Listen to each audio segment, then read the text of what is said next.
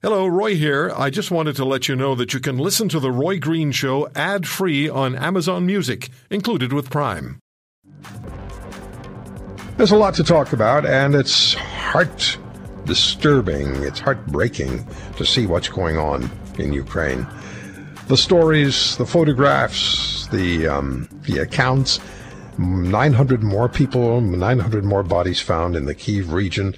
And today we hear that there's been missile strikes in that particular area of Ukraine, near the capital city, also near Lviv on the Polish border, as the Russians, I'm gathering here, are trying to make a point because their Black Sea Fleet warship flagship was sunk by Ukraine missiles. And we'll be talking to Vice Admiral Mark Norman about that a little later on. That particular warship, if you haven't heard this, many of you have, most of you probably have, that particular warship is the one that threatened the Ukraine border guards on what is known as Snake Island, and they told the warship and its crew what they could do, and then the ship opened up on them, and I would imagine that particular ship has been the target of the Ukraine military since that particular time, so that ship has sunk. Alexander Sherba is the former Ukraine ambassador to Austria. He was also an ambassador at large for Ukraine. His book is Ukraine versus Darkness, Undiplomatic Thoughts. Ambassador, thank you for coming back on the program. How are you? I'm very good. Thank you for having me.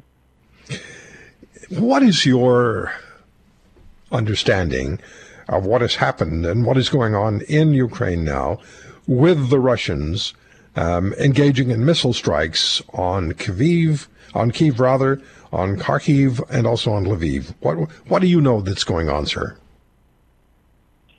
Well, it's the situation is the same as a week and 2 weeks ago.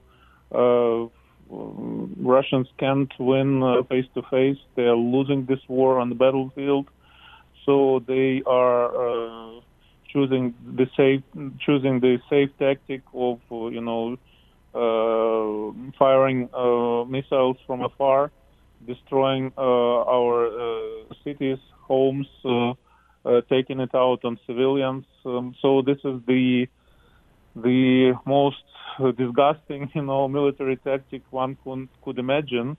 But this is what's going on, especially in the last couple of days, of course, ever since we hit that warship in Black Sea. It got tougher since then. Yeah. There's no question in your mind, I imagine, that at the very least it's war crimes that are being committed, and more than likely, and President Biden used the word genocide, that word applies.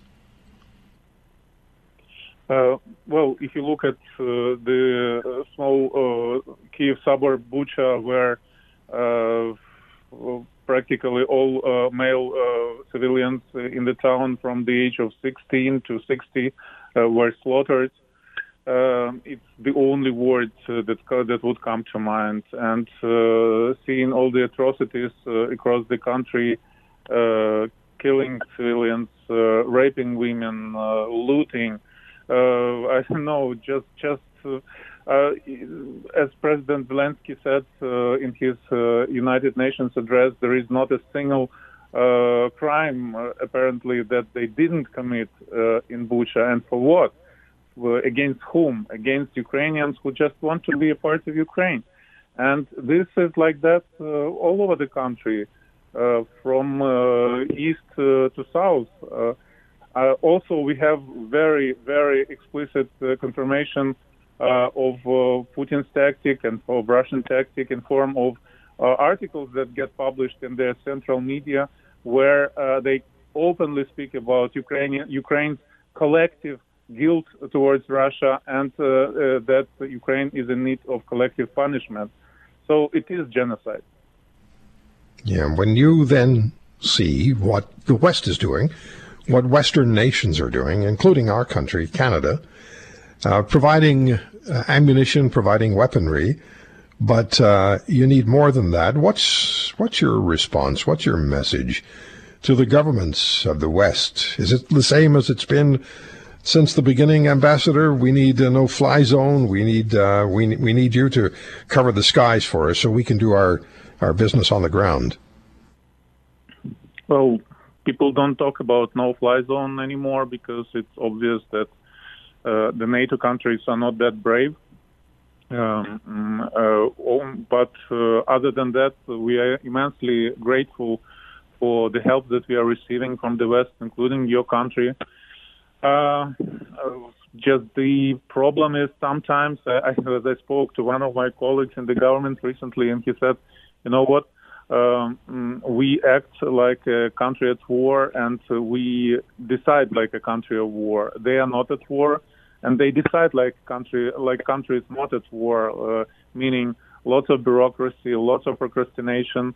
I'm not talking about Canada right now, but when I'm looking at Germany, a country that is very, very close to me, it's just sad how, because of all this procrastination, not only Ukraine is getting killed, but Germany's reputation is getting killed, Europe's reputation is getting killed.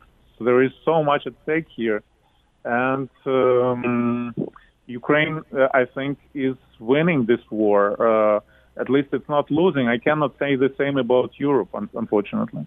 Yeah, we spoke last hour about the situation with Germany and how Germany is shutting down its nuclear plants, but seems quite pleased to continue to buy massive amounts of natural gas from Putin, and signed a very large contract with Putin just before the invasion of Ukraine. And Europe, really, and you're correct, Europe has some issues to resolve, and it's certainly not helping their reputation at all. Here's a question for you. How long can the Ukraine military hold out alone, even if they're much better equipped? How much longer can your military hold out? Well, it's a tricky question. I think indefinitely. Because we are killing much more Russians than they are killing Ukrainians, because we are much more motivated than they are. Of course, if we get the necessary equipment as soon as possible, then Putin will get a feeling, inevitably will get a feeling that he would be losing this war, and then it would be additional pressure on him to really start serious negotiations, and not what has been going on until now. And that would be the moment when diplomacy again would have a chance, and peace would have a chance. And there would be a very clear sign that this happens if Putin calls Macron and not the other way around. But about Ukrainian army, the resilience about Ukrainians and Ukrainian army, there is much talk on Russian TV right now about, how we can just throw one bomb and solve this whole question, as they put it, meaning the nuclear option. So they just nuke Ukraine. But quite frankly, it makes the situation more tense in Ukraine.